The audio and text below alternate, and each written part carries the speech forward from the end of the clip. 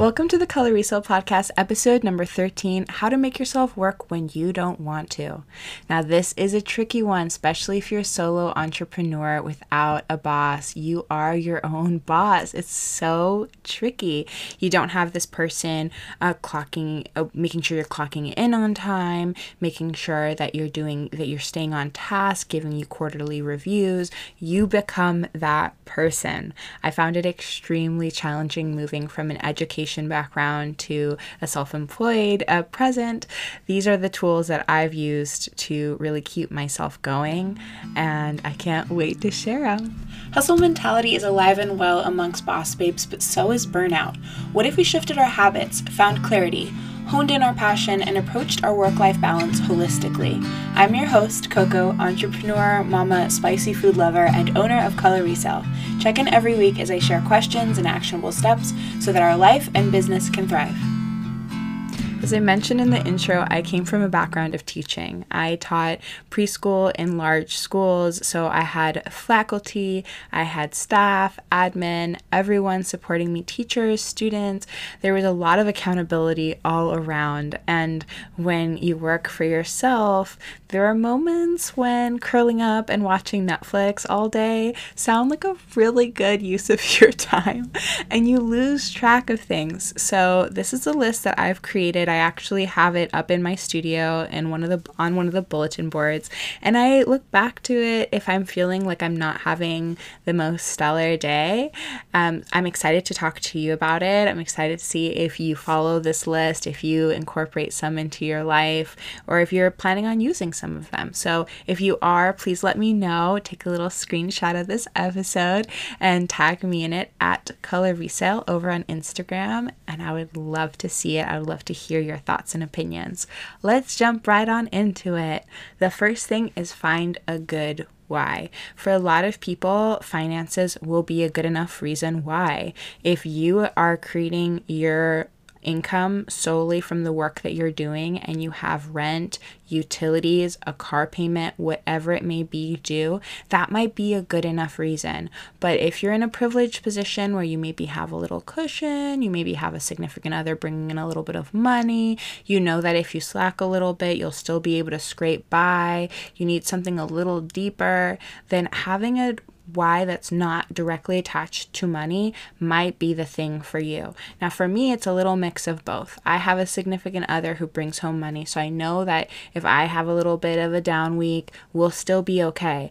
But at the same time, I do have bills. I do have things depending on my income. And another really good why that I have for myself is my daughter. I started reselling as a way to stay home instead of going out and working in a school environment where I would have to leave her somewhere else until she got old enough to come to the school. I decided being at home and really creating this world for us here and really building my dreams and showing her that, listen, like if you can see mama doing it, if you can see mama teaching herself these skills and working hard, that I'll instill some of that grit into her.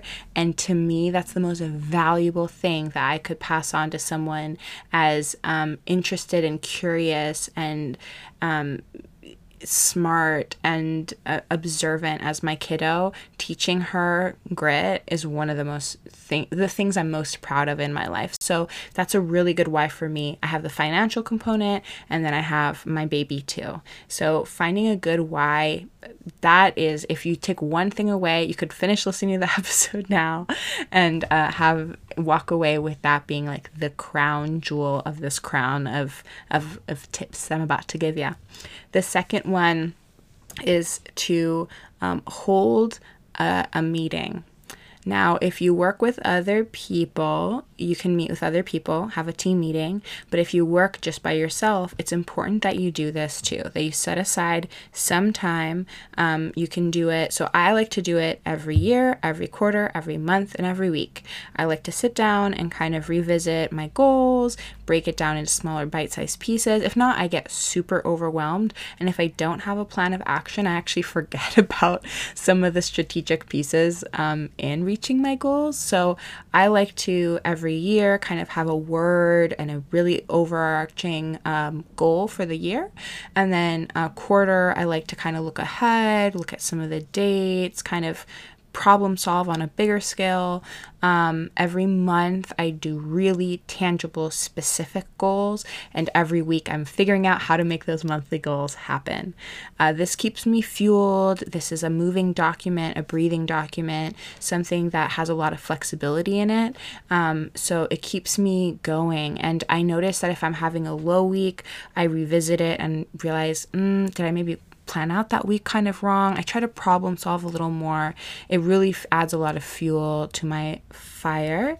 The next one kind of goes back to what I was saying about these monthly goals, which is set tangible, attainable goals. I love reach goals. If you've listened to the podcast or follow me somewhere else or just know me in person, you'll know I love a good reach goal. I love goals that seem just far out of reach.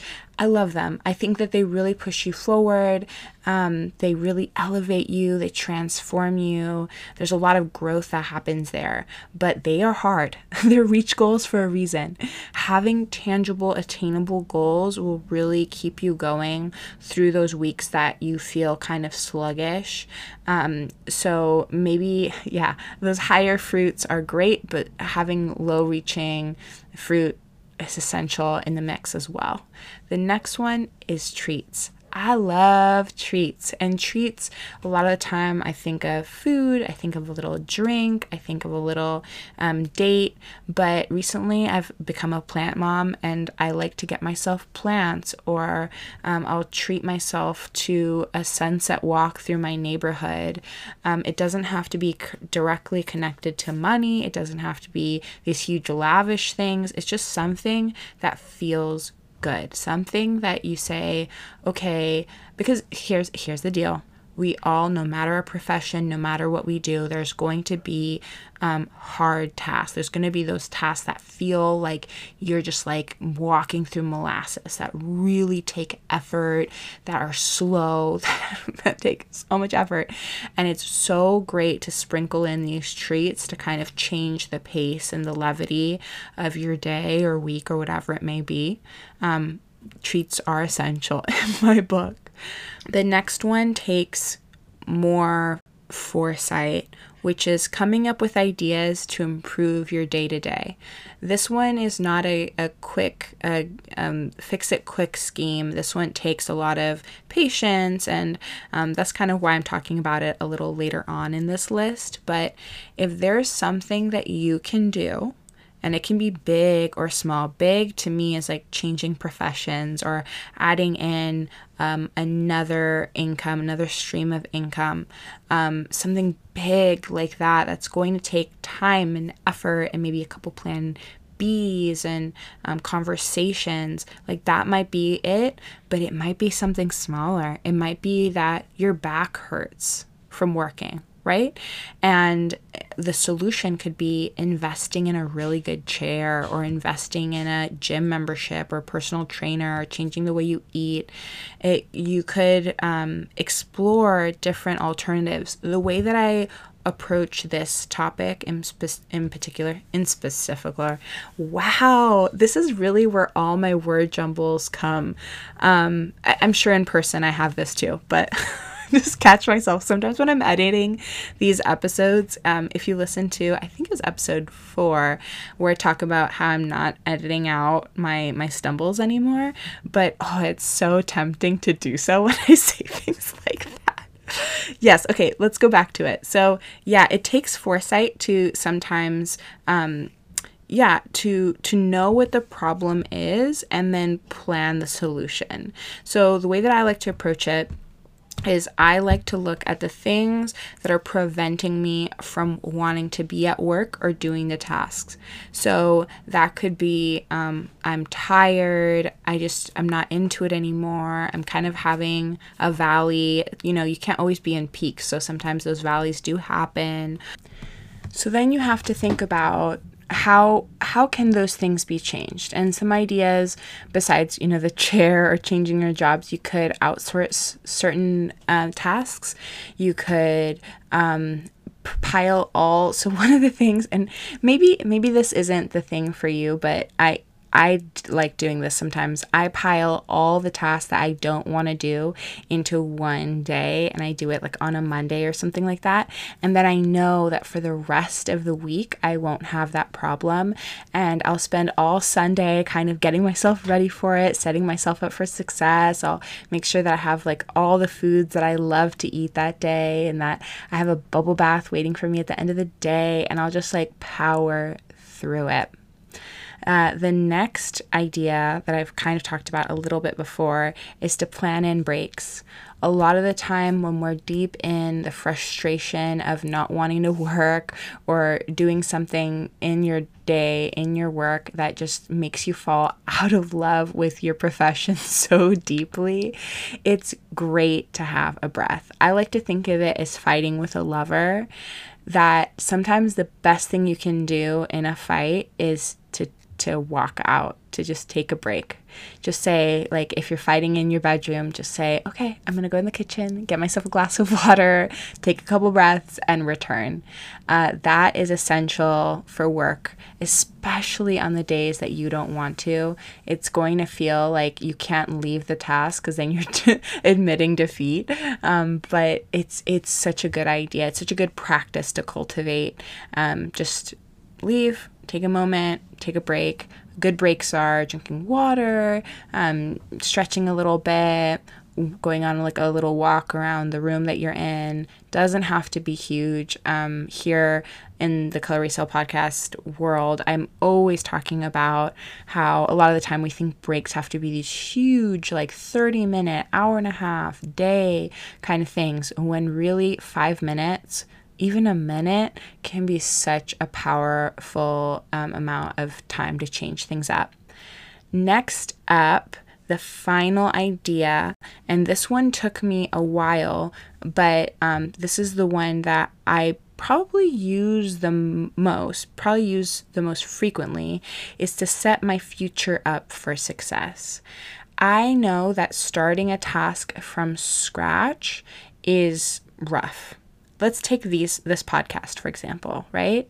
I mentioned earlier that I kind of changed the way that I approach this podcast. Before, I used to have a script that I would follow, not like a every word script. So it didn't feel like I was reading from a script, but I would have bullet points. So a lot of my podcast episodes are 20 minutes. So I would have a line for each. I would have like 20 lines of text that would get me inspired to talk about a certain thing. My idea behind that was I wouldn't have tangents and I wouldn't like struggle and stutter the way I'm doing these days.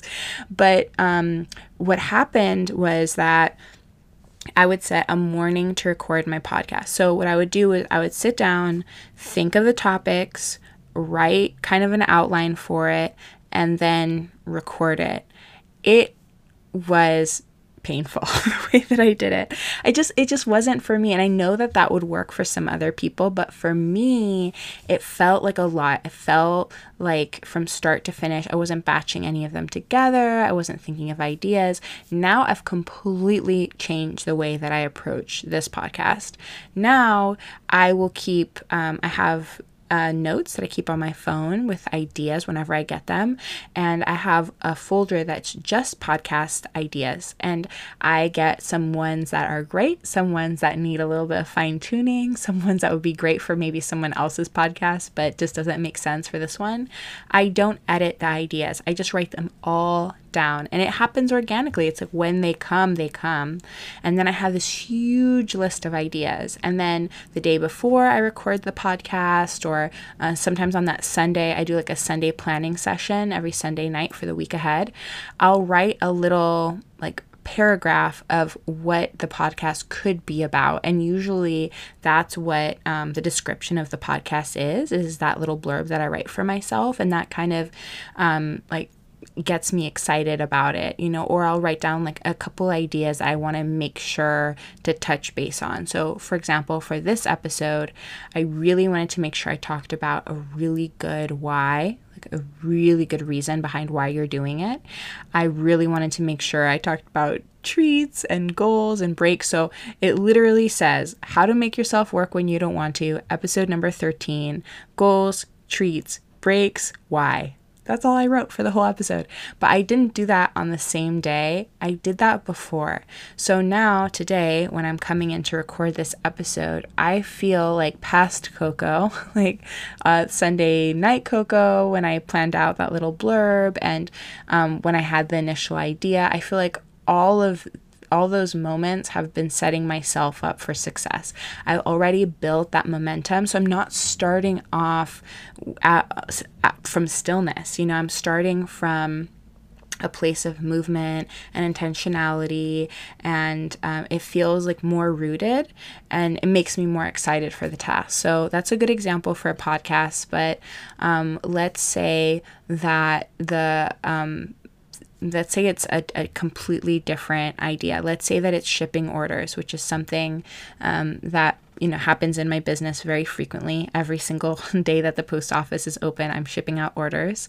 So, getting there and doing it all at once is a lot of work. It feels like this huge block of time. So sometimes if I'm like on the phone with someone or I'm doing something else, I'll just start like printing out the shipping labels, and then I'll have them ready. So then when I go into to do my shipping label, there I go with my word jumble again. When I go in later to package up the orders, I'll already have the labels printed out, and it just feels like a gift from your previous self. It just feels like such a gift, such a momentum.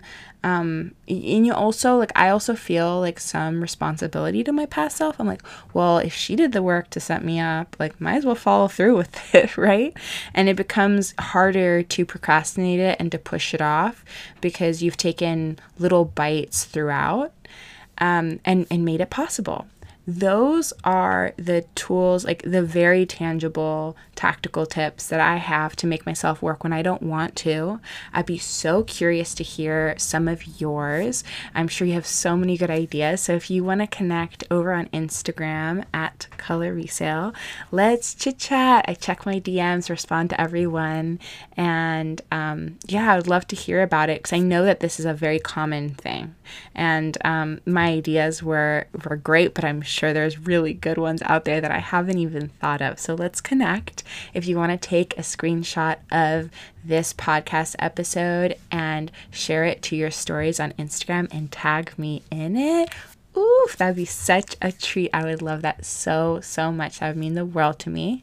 And I hope that you and your loved ones are happy and healthy and really helping each other out and showing each other a lot of love and grace during this time. I know it's very trying. I'm sending love and light to all of you, and I appreciate you spending your time with me. It's always such a gift, and I'll see you soon. Bye. Mwah.